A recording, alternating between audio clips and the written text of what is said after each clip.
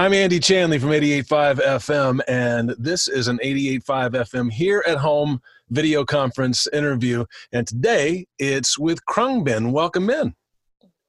Thank you. Hi, thanks for having us. You're looking on the screen at Laura Lee, bass player for the band, and also Donald DJ Johnson, who plays drums. Latest album is called Mordecai. It came out a couple of months ago. It's available now, and it's really it's a fine record. Congratulations on it. Thank you. Thank you. And the single Time, you and I, we've been playing a lot on 88.5 FM these last several months. Here's the reason I love that song, Time, You and I guess this is mostly directed at you, DJ, but it's the boo boo boo boo boo. What is that? An electronic drum trigger? I don't know what it is, but it's disco glory, and I love it in every song that I hear it. What makes that sound? That's one of Mark's toys. Mark has so many percussion electronic toys that he uses across all of the records, but that's him doing the do. I know exactly what you're talking about. Yeah. I love it. I made a list at one point of all the songs that have it. It's the greatest thing in the world. Yeah, Mark has a bag. He has a percussion bag.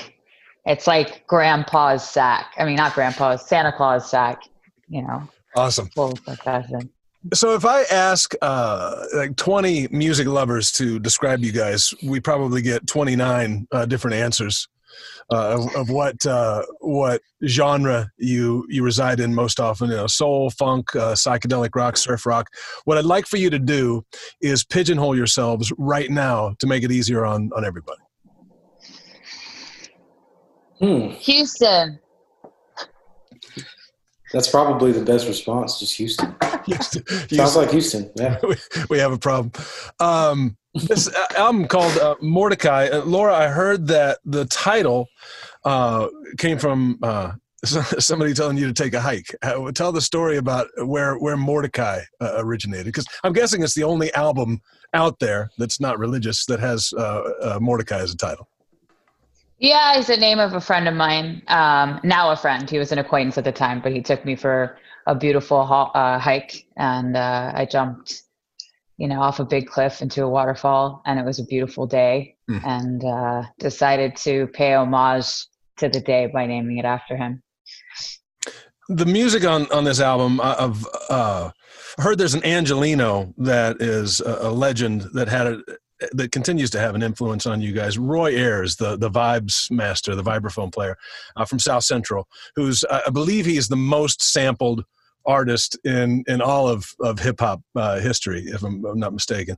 But it seems like what he's done, bridging jazz and hip hop, it almost seems like it's a skeleton key for what you guys do. Am I overestimating his influence on you guys?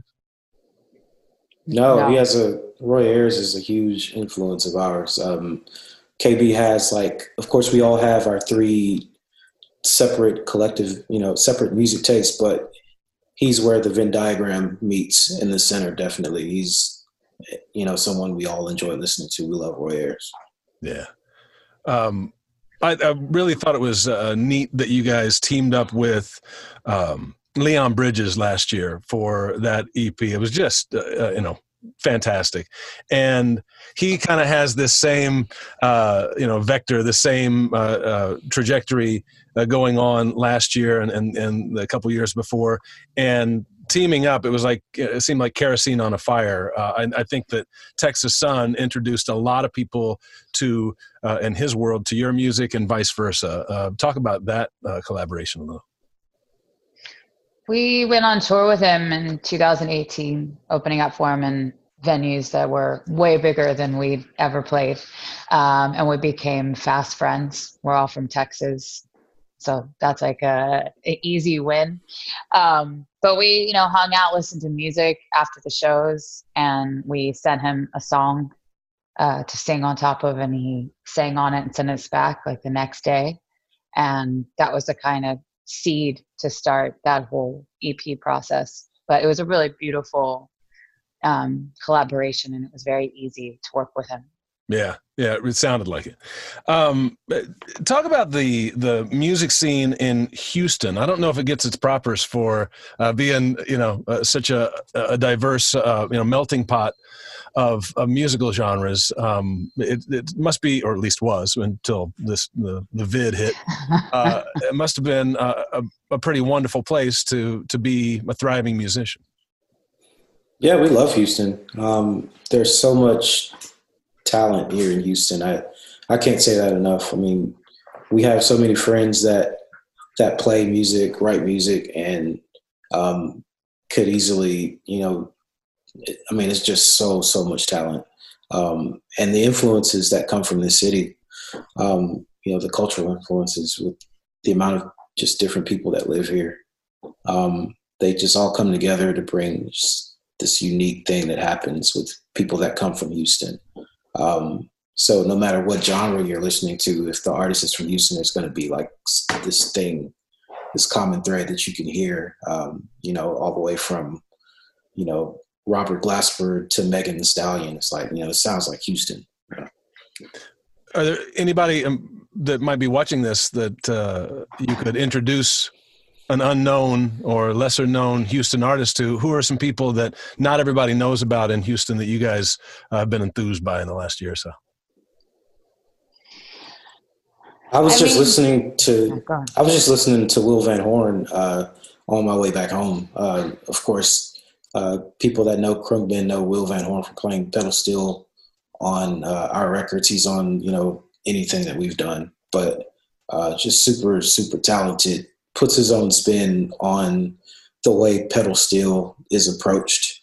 It's usually considered more of a, just a country music accessory instrument, but Will takes it and just does things you wouldn't imagine with it, and the way he approaches it, his chord voicings, it's incredible. There's no other instrument that's like that. And, I think like Robert Randolph and, the Sacred Steel and what he does with it. And, Will Van Horn and his brand of it, Ben Keith with what he used to do with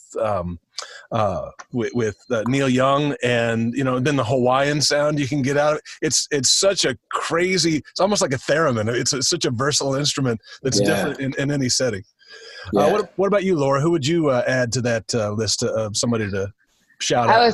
I was of course going to shout out Will, because he's sort of like our fourth always in the studio. But there's a guitar player named Kelly Doyle, and his music is available online. He's a guitar virtuoso, really, really inspiring player. So I would recommend checking him out. Khruangbin's been around for quite a while, and you've had success and notoriety up till now, but like this record and what happened in the last year with the Leon Bridges connection, and now people are knocking on your door to have your songs licensed for things, and I mean this is kind of a coming out party, and then COVID hits and you aren't going anywhere. Talk a little bit about how that's made you feel and how you've coped with that over these last 5 months. I think the world works in mysterious ways. It was certainly going to be a big touring year, and we've had big touring years, but there was definitely a buildup of it being sort of an epic year of venues and festivals for us this year. But, what's meant to be will be, and we had the record done, and I'm so happy that we put it out. And I kind of feel like now that it's happened, I can't imagine putting the record out not during COVID. It's sort of become the COVID album, like within our world. Yeah. It's, it's like X, they were planning on putting an album out in August this month, and they said, nope, we're doing it in April. They just dropped it and said, the world needs something right now. Yeah. So, thanks for not putting that on a shelf. It's the world needs it right now. I love that the name Khruangbin. This is the first time I've talked to you, so I'm going to ask all the Miss America questions. But the name is Thai for airplane, more or less, right? Mm-hmm. Yes. And I know I read that you, Laura, were learning Thai at the time, and it was just a great name. It's one that no one can spell. We've all had our difficulties with that, but I like I like that it's basically a positive word. You know, it's something. You know, I think when like John Lennon met Yoko Ono for the first time and goes to her art installation and he climbs the ladder and there's a magnifying glass to read the word that's on the ceiling and the word is yes.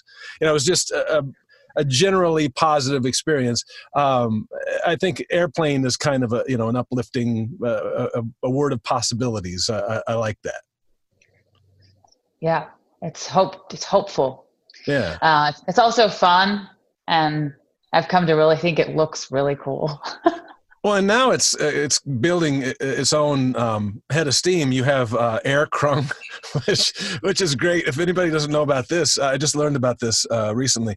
It's a website you've done where people can, tell me if I get this wrong, they can share playlists, and you do it by putting in the 3-letter prefix of the airport. So if I'm going to fly to LAX to YYZ, go to Toronto, and I choose aisle or window, first class or steerage, and all of those things, and people will share playlists. How did that come about? That's a joyous thing too. We were putting out, playlists for people, and everybody always wants more. And, you could only have time to put together so many mixes. So it was sort of a way to share a much bigger catalog of music in a fun way that seemed to kind of fit us. And then once COVID hit, we actually put out like a version 2 called Shelter in Space, since nobody's really flying. Right. So we kind of wanted to acknowledge that. So the new version basically has where you input what activity you're doing. So if you're cooking or gardening, taking a bath, and you put the duration for how long you're going to do that activity, and it spits you out a playlist with a new catalog of songs to try to keep things interesting. It's pretty glorious. It's pretty great. You should check it out. airkrung.com. DJ, tell me about your, I'm assuming, are drums your first instrument? Yeah, it's my first instrument, yeah. Tell me about your first drum kit. My first drum kit, it was yeah, well, actually, my first drum kit was like a little kid's kit my mom and dad bought me. And instead of using the sticks because they were too loud, they took the little cardboard things off the hangers. And dry cleaning? Yeah, the dry cleaning things. So those are my drumsticks to quiet things down a bit. But yeah, that was my first kit. That's brilliant. I just bought we went camping and I lamented we didn't have, a lot of instruments that the kids could play. So I just bought a cajon, and it arrived like yesterday. And my 5-year-old has taken to it, and I already regret it. Cajon's an awesome instrument. It is. It's a lot of fun. Yeah. What about you, Laura? Bass, your first instrument, your first choice? I played piano when I was little. Tell me about your first piano lessons. I mean, I'm sure like my first playing was just going and, making noise. Chopsticks. Yeah, but I have a really beautiful piano teacher, I think when I was 4, and I had her for 2 beautiful years, once a week. And my parents would watch me play at the piano, and it was kind of like this funny thing that they would sit and watch me, and if they made noise, it would mess me up. And so I'd be like, don't talk, and then I would mess up, but there was no sound. So I'd be like, don't breathe, like stop breathing so I can play. But yeah, I played piano when I was little and stopped. Tried my hand at guitar. It's definitely not my instrument. And I got to bass much later on in life, and definitely came much more natural to me than any other instrument. What do you think you'd be doing? I'll pose the question to each of you. DJ, you go first. What do you think you'd be doing if you weren't the drummer for Khruangbin now? Where do you think life would have taken you if music wasn't a possibility? I'd probably still be in music in some form, probably on the other side of it, maybe audio engineering. That was actually when I graduated high school, I went out and got an audio engineering degree because I didn't quite know what I wanted to do, but I know I wanted to be involved in the music industry in some capacity. So probably, engineering, production, definitely behind the scenes, because I'm not a big in front of the camera kind of person. But yeah, definitely behind the scenes. What about you, Laura? I don't know. I've kind of worked every job. I think I would have been some kind of producer. I'm not sure what kind. But before Khruangbin started touring, I was training to be a TV producer. I'm definitely somebody that likes kind of getting projects done and sort of being the point person for things. And I use that skill in Khruangbin. So, it works out. But I can't. I mean, this is the best job. Are you the ramrod in the group? You're the one that gets things done? I think so. Yep. Yeah. That's settled. Well, guys, thank you for taking time out to talk with me today. It's been great to get to know you a little bit, and I know our audience appreciates it. Final question: what's the best meal you've made for yourself in quarantine? Ooh, that's a Laura question. I'm lucky. I'm in the countryside and been grilling a lot. Just like generally, barbecue hangs right now are the best. Nice. But yeah, had some amazing lamb kebabs yesterday. So awesome. All right. Well, best of luck to you guys. The new album is called Mordecai. It's out now, wherever you buy records, wherever you get your music. And promise me that once all this stuff blows over, you guys are going to come to LA and do a session in person with us. It'd be great to meet you in person, and we'll go out for some kebabs. It'd be lovely. Sounds good. Thank you so much. Donald Johnson and Laura Lee of Khruangbin, thanks for being here today on 88.5 FM.